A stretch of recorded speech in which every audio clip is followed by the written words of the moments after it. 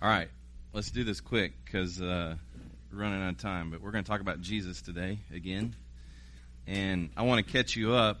I usually use the Globe Bible, but I don't know if they're keeping up with that as much as I would prefer them to, so it's not real stable on my iPad.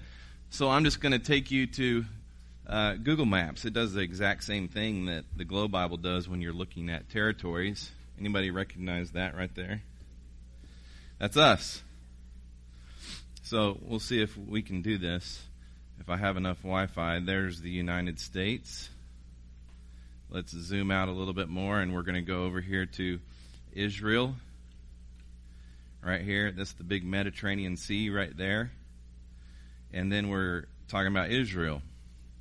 Now, when you look at this map, this is today's present satellite. You can do this on your phone. But just to give you an idea of what's going on here is in the very north right here where it says Tiberias, this is the Sea of Galilee. Sea of Galilee, it looks kind of big right there, but if you get there, surprisingly, it's not as big as you think it is.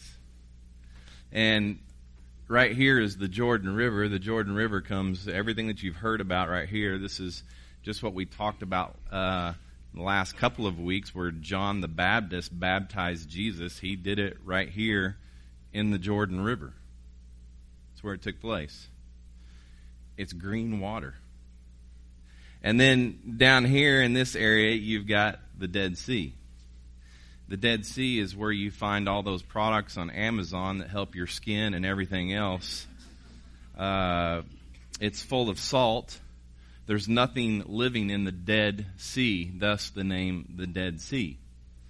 There's no out for that water. It just sits there. The beautiful thing about it is it's got so much salt in it that you can literally walk into the Dead Sea, which I've done, and you can not be touching the ground and you can stand straight up. It's the weirdest thing ever. Like literally you're so buoyant in the water that you won't go under.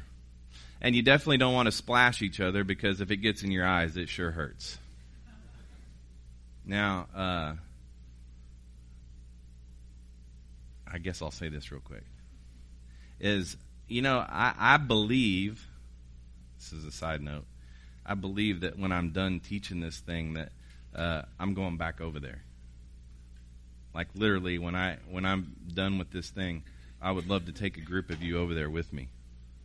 So I'm going to work on that. You guys be praying about that. And it's safe. Look, the deal over here in this area right here, you see West Bank, and you go, oh my. But the number one moneymaker for Israel is tourism. You know, you're safe there, but we'll talk about that as we get closer to it. But as we zoom in here, you're going to look that right there at the top of the Dead Sea and just west of the Dead Sea is Jerusalem. Let's zoom into that and look right there. That is the Temple Mount right there. Isn't that amazing that you can see that? That is Muslim controlled at this point.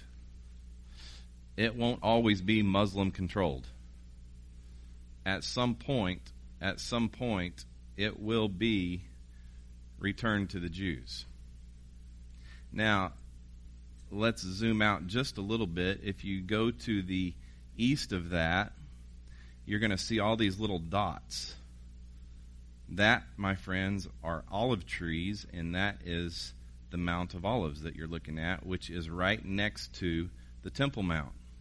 If you zoom in real close, I don't know how good Google is, but that's Gethsemane. That's where Jesus spent his last few hours before he went on the cross, was there at Gethsemane. It's an unbelievable place if you ever get there and just sit underneath an olive tree. But if you move even further east than that, I'm going to show you, hopefully, I don't want to lose it. Here is, the Wi-Fi is not that great because these pictures would be clearer, but actually where Lazarus' tomb was. So you can even pull up pictures right there. But you remember Jesus went to Bethany and he raised Lazarus from the dead. I show you that because today we are talking about Bethany, and throughout the Gospels we will talk about Bethany. And so Bethany is important that you see that it is exactly east of Jerusalem, and it's not that far. It's like an hour or two walk probably from the Temple Mount to Bethany. So let's zoom back out and show you some more. If you go north up to the Sea of Galilee, obviously it is surrounded by Galilean area. So when the Bible says Jesus went to Galilee, he went up to the Sea of Galilee. That's where he walked to. I believe that from Jerusalem to the Sea of Galilee is somewhere between 60 and 70 miles. If you look just west of the Sea of Galilee, you'll see a little city that's called Nazareth. Nazareth is where Jesus grew up. Like literally you can walk the streets of Nazareth and even go to the synagogue that they believe that Jesus grew up in. It's crazy. It's amazing to walk where they say Jesus walked. And then I go back to that Temple Mount because when I say that, the one place that I know that Jesus was and that I stood there with Micah and my son was at the south steps of the Temple Mount. And again, it's not real clear, but those are the south steps of the Temple Mount, and we absolutely know that Jesus was there. It's a beautiful thing. I say all that so when you read the scripture, you can have some idea of what Jesus did. It's important for us just to say Jerusalem or to say Bethany and Galilee and Nazareth, and you not have a clue what that looks like or where that is. Hopefully will make the story come a little bit more alive. A couple things. I gave out a couple of these. These are the Harmony of the Gospels. Last week they were New American Standard. This one is A.T. Robertson's. They've taken the four Gospels, Matthew, Mark, Luke, and John. They've paralleled them, all the stories right there. And this is probably the one that I'm using more than the other one, following this one in the stories chronologically. If you'd like these Harmony of the Gospels, there's 2 copies right here. So let's pick up where we left off. And I want to pick up at John chapter 1, and I'm going to stay in John chapter 1 the whole morning this morning. We won't be too long because I'm watching my time. But let's review. First of all, I think 2 weeks ago we talked about the Messianic miracles. And those Messianic miracles were that the Pharisees, the Sanhedrin, the Sanhedrin was made up of Pharisees and Sadducees and a high priest. And they had predetermined that if the Messiah was to ever be discovered, that it was going to be able to do all 3 Messianic miracles. You're not going to find this in the Scripture, but this is Jewish tradition. This is Jewish tradition. 1, that he healed a Jewish leper.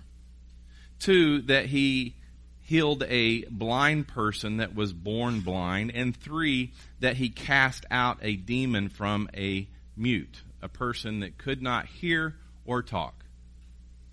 So if any one of those miracles were done, it would cause the antennas of the Pharisees and the Sadducees to rise up and go, wait a second, this has never been done before. We're going to do an investigation. And so there were 2 stages of investigation. The first stage is that they would just go and observe. They would just watch. They weren't allowed to ask questions. But then the second stage was they asked questions and they drilled. And you're going to see this throughout the Gospels. This process goes on throughout the Gospels. So now let's look at John chapter 1, verse 19. You remember what has already occurred. We already went through the birth. We went through the genealogy. Jesus came in and he was baptized in the River Jordan by John the Baptist. The Holy Spirit descended upon Jesus. Then he went into the wilderness for 40 days and 40 nights and he was tempted by the evil one. The evil one misused the scripture misused the scripture and tried to get Jesus to do things in his own strength. And Jesus says, no, I'm not here to do things in my own strength. I'm here to do things with the Father working through me, which is what we here do as well. It says, verse 19, this is John's testimony. When the Jews from Jerusalem sent priests and Levites, again, this is the Sanhedrin that I just talked about, to ask him, who are you? Obviously, they observed, now they're beginning to ask questions. But they're asking them to John the Baptist, not Jesus. It says, he did not refuse to answer, but he declared, this is John the Baptist declaring, I am not the Messiah. If you came here thinking that I was the Messiah and I was proclaiming to be the Messiah, let me get that straight. Just like Steve Alford, he was going to be named IU's head coach right after the UCLA loss. He got out the press conference and said, let me get things straight. I am not going to IU. This is the same thing that John the Baptist is doing. I am not the Messiah. He's like, what then? They asked him. Are you Elijah? I am not, he said. Are you the prophet? Nope, he answered. Who are you then? They asked. We need to give an answer to those who sent us. What can you tell us about yourself? Obviously, here's what happened is John the Baptist has done so much activity that it's caused the antennas of the Sanhedrin to go up. That he has literally rattled the cages of all those in Jerusalem. That he has stirred the waters.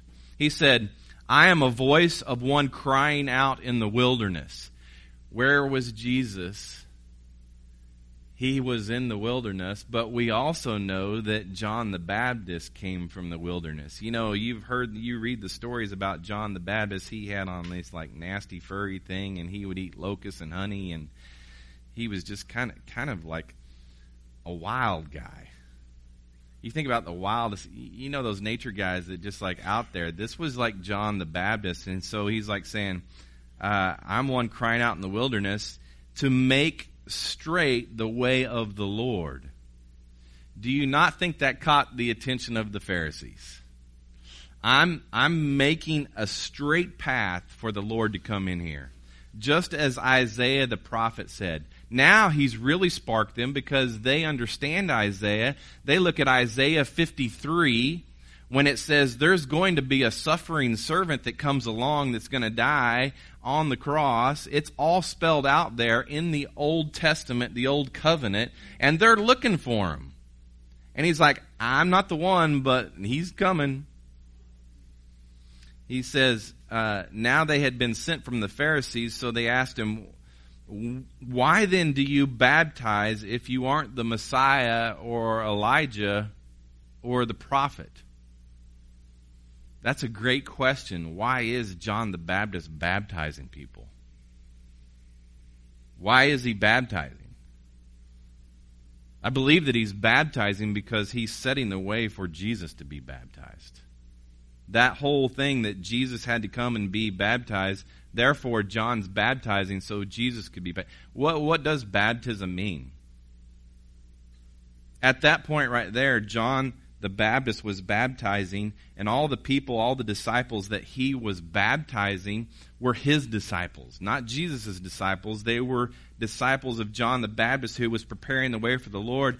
And this baptism identified them with John the Baptist, not with Jesus, but with John the Baptist. And it says, I baptize with water, John answered them. Someone stands among you. Like he's saying now Jesus has come out of the wilderness, those 40 days and 40 nights, and somewhere he's standing in that crowd. He says, someone stands among you, but you don't know him. He's the one coming after me, whose sandal strap I'm not worthy to untie. Like literally, you think about the lowest thing that you can do for a person, and John the Baptist is saying, I'm not even worthy to do that. All this happened in Bethany. Remember Bethany now. Bethany was just east of the Mount of Olives, just east of the Temple Mount. All this happened in Bethany across the Jordan where John was baptizing. So they had made their way from the Jordan River down to Bethany, and it was all happening right there.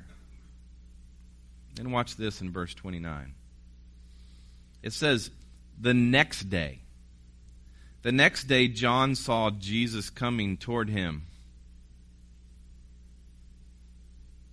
Like, this was the first time that John the Baptist saw Jesus walking to him, and he actually knew that he was the Messiah. Like, he was walking to him. This is the second time that Jesus walked with John the Baptist, right? Because he has already baptized him once. But the first time he walked to him, he didn't know who he was. You don't believe me? Watch what he says. He says, the next day John saw Jesus coming toward him, and he said, here's the Lamb of God. This is what the Pharisees were looking for, the sacrifice.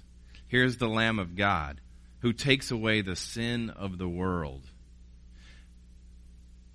Remember, all these animals, their blood was poured out, and it covered sin. It atoned for their sin. It didn't forgive sin. But now Jesus has come, and his body is going to be given up, and his blood will be poured out, and it will make a difference because it forgives sin. It just doesn't cover sin. It actually takes it away, like it's gone for good. Everything that you've done, past, present, and future, has been dealt with Jesus at the cross. He says, who takes away the sin of the world? This is the one I told you about.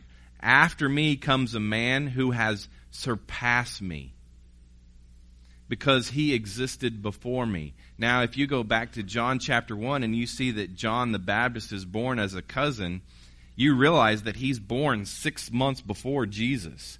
He's actually born before Jesus, but he says this because he existed before me. He knows that he's the Messiah and that he reigns as the Creator, the Lord. So not only did he come after John the Baptist physically, but he was here, and John is making that known. I didn't know him. There it is. He says, I didn't know him the first time that he walked up to me.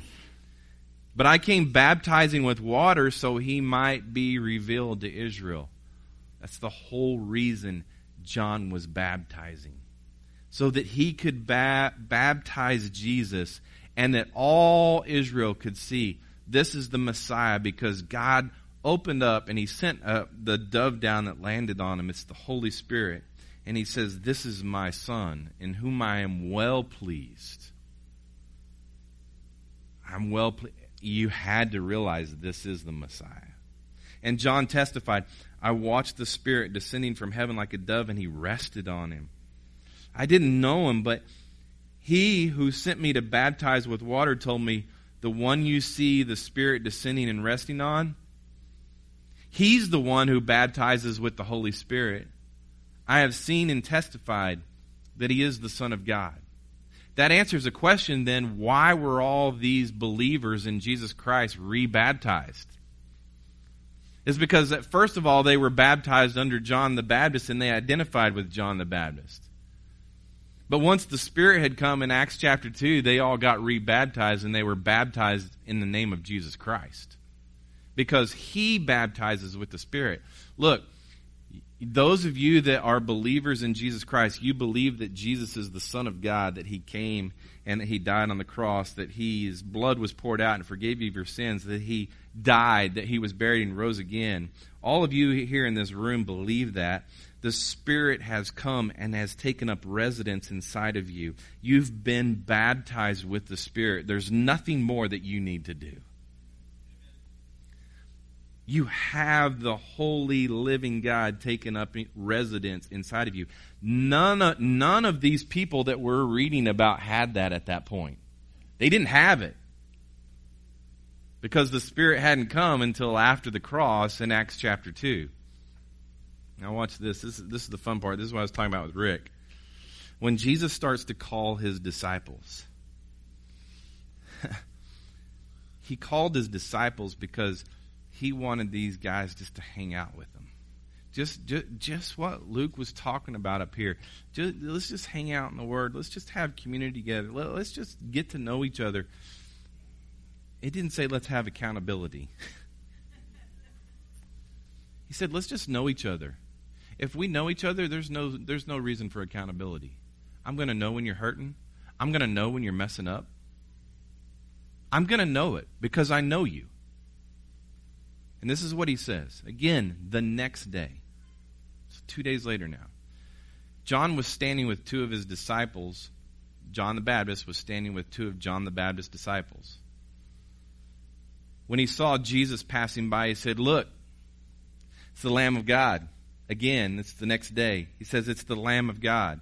And the two disciples, which we believe is Andrew and John. Andrew is named, but John is writing this book and he never names himself. He never mentions himself. He says, the two disciples heard him say this and followed Jesus. When Jesus turned and noticed them following, he asked them, "What are you looking for?" Like the Messiah turns to these two guys and says, "What do you want? What are you here for?" And they said to him, "Rabbi." Rabbi, which it says, the scripture says, that it says teacher, you're the teacher. Where are you staying? That question in Jewish tradition actually means, will you be our rabbi? Like, can I go stay where you're staying and will you teach me? Will you show me what all this Jewish tradition, this Jewish law means? Will you be my teacher? Now, here's an interesting side that you need to know about the Jewish tradition. There were three different traditions in the education of Jewish boys. The first one was Bet Safar. Bet Safar usually happened at the age of 5 to 10, and it is a time that they are taught in a synagogue by a rabbi. And during this time, these good Jewish boys memorize the Torah, the Pentateuch. Same thing, the Torah, the Pentateuch, the same thing, but the Jews called it the Torah. What's the Torah? First 5 books of the Bible. That would be Genesis, Exodus, Leviticus, Numbers, and Deuteronomy. So the time that they're 5 years old to the time that they're 10 years old, you're telling me that they memorized that much of the Word? By the time that they're 10 years old, they had all that. Leviticus. 613 laws that were given to the Levite priest. Yuck. That was their education by the time. If they were really good, they had that thing memorized. And then if they did that, if they were capable of doing that, they made it to the next stage, which was Bet Talmud. And Bet Talmud, they did this. It was immediately following Bet Safar, but it continued from the age from 10 to 14 years old. And during this time, the student would then begin to learn to read and to memorize all of the Psalms, all of the prophets, and the rest of the Hebrew Scriptures. Like, they literally memorized the whole Old Testament. That's 39 books. By the time that they're 14 years old. Most in this room can't even say the 10 Commandments. But by the time they're 14, they had that Old Testament memorized. It wasn't uncommon in that day for a good Jewish boy to have the Old Testament memorized by the age of 14. It was pretty common. And the student would also during this time begin to learn the art of questions and answers, because Jewish wisdom established that if you wanted to be intelligent, you wouldn't just spout off information, but you would ask questions. So if a teacher asked the question, what is 2 plus 2? Everybody in this room, Western civilization taught, would probably say 4, but the good Jewish boy would say, what's the square root of 16? They would turn it around and ask a question. Therefore, the rabbi would understand, they understand their question, and were able to process even further. And then you get to the third stage, which is the Bet Midrash. And this is after 14 years of age. And what you have to understand is that each rabbi, just like each pastor in this community has a different, what the Scripture calls a yoke. I have a yoke, and it's the way that I read the Scripture. The Holy Spirit interprets to me, and I filter the Word of God, and that's what I teach. You go down the street, you may hear the same gospel read, but it taught with a different interpretation. And so the rabbis did that with the Old Testament. They taught different interpretations. And so by the time you're 14 years old, if you've got the Old Testament memorized, you would find a rabbi that fits what you understand in your interpretation. There's many possibilities, but Midrash was the time that you found your rabbi. And here's what happened. The rabbi would have to decide, do I want to take the best of the best and teach them? Do I want to spend my time with them like they ate and drank and lived with their teacher? The disciples memorized the words of their rabbi, their teacher. It just wasn't about learning what they knew, but learning how to be like them. To think, to act, to do like them. They would even follow them into the restroom. They wanted to be like their rabbi. And so, watch this. The disciples that Jesus pursued, you pretty much know what their occupation was, right? Right? What was Matthew? He was a tax collector. What was Andrew and John and Peter? Fishermen. You know why they were doing these things? They didn't get selected by a rabbi, so they had already moved on to their father's trade. They weren't the best of the best. They may not have had the Old Testament memorized. They may have had the Old Testament memorized, yet the rabbi said, no, you're not good enough. But Jesus said this. They said, where are you going? Come and you'll see. He said to Andrew and to John, come and you'll see. He replied. So they went and they saw where he was staying. And they stayed with him that day. It was about 10 in the morning. Some will say that that's 10 hours after sunrise, which is 6 a.m., which would translate to 4 p.m. I don't know if it was 10 a.m. or 4 p.m., but why in the world would John tell the time that it was? Some people believe that that was the point that he became saved by Jesus. And he wanted to make a significant point about it, that he received his salvation just by saying, yes, I'll follow you. It says, Andrew, Simon Peter's brother, was one of the two who heard John and followed him. He first found his own brother Simon and told him, we have found the Messiah, which means the anointed one. And he brought Simon to Jesus.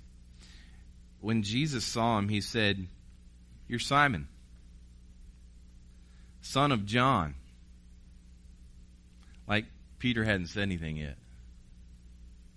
Jesus knew who he was. He even identified his dad.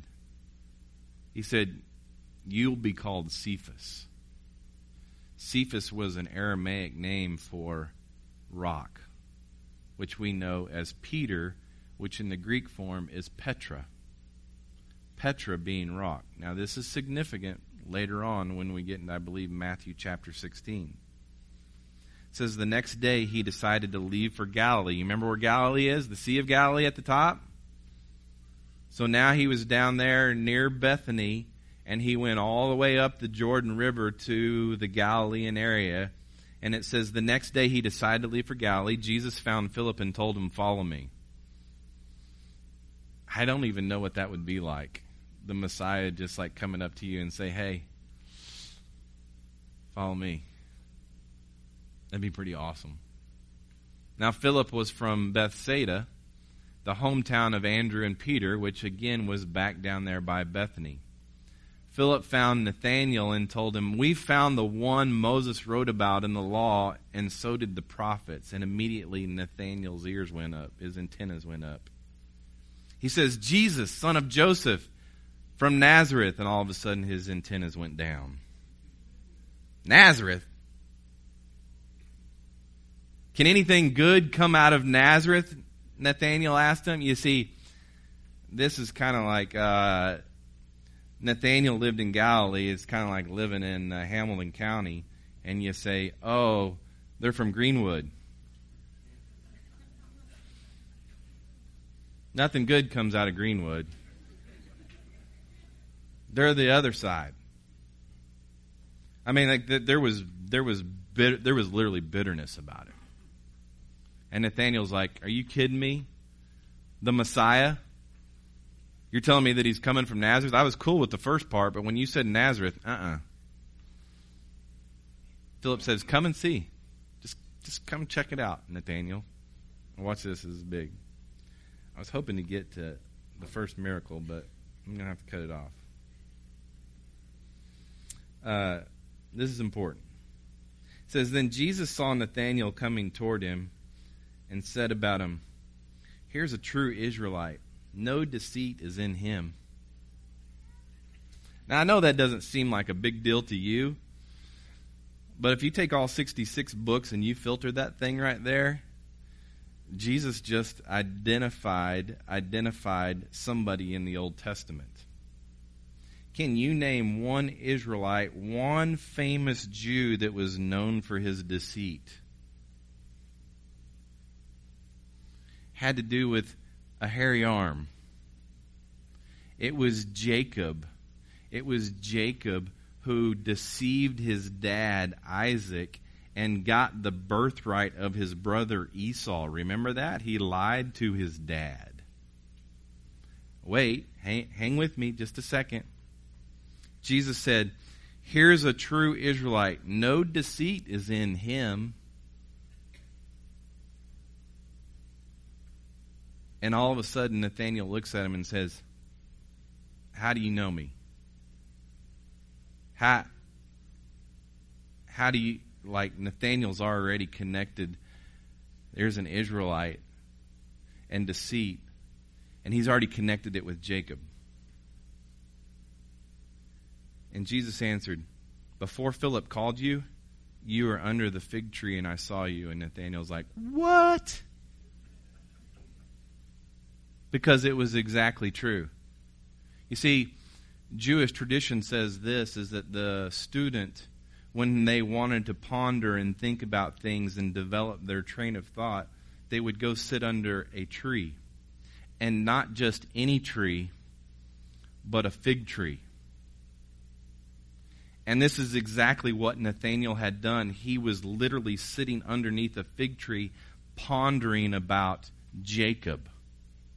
And Jesus said, "I know where you were sitting, and I know what you were thinking about." And Nathanael's going,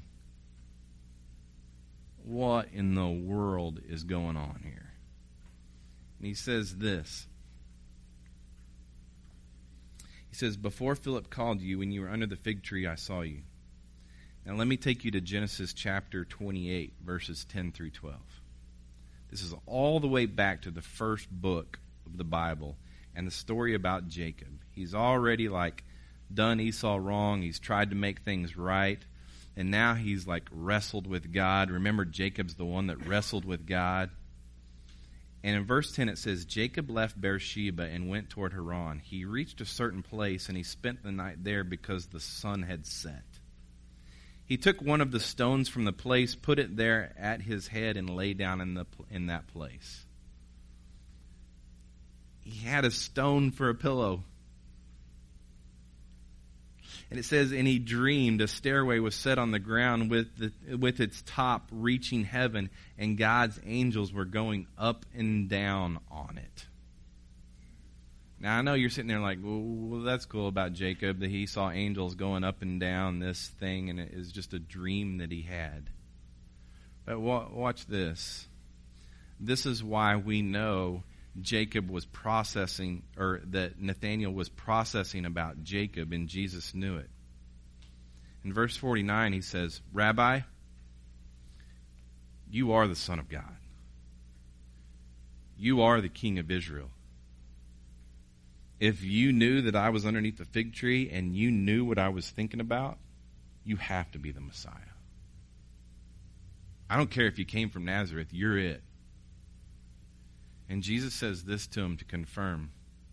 Jesus responded to him, do you believe only because I told you I saw you under the fig tree? You will see greater things than this.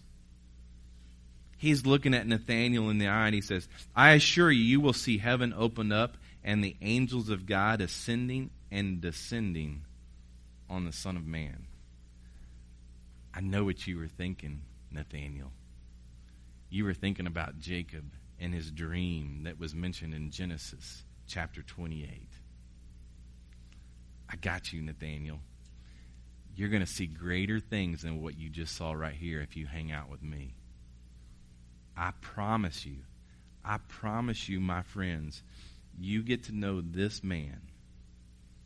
He will change your life, and you will see greater. I'm talking about right here, right now, 2017. You will see greater things than you can ever imagine. I promise you. You get to know him. Look, I'm not telling you to go do things. I'm not telling you to go build things. I'm not telling you to go save the world. I'm saying you get to know your Savior. You get to know your Messiah. And he will show you and do amazing things through you, just like he's done with Nathanael. They're just 18-year-old boys. They're interns. I'll follow you. I didn't get a chance. You're going to pick me? I want that chance. I'll follow you. No one else would have me. Jesus said, I'll have you. You're mine. Come follow me. Father, I pray. I pray that your truth just continues to unpack and unfold.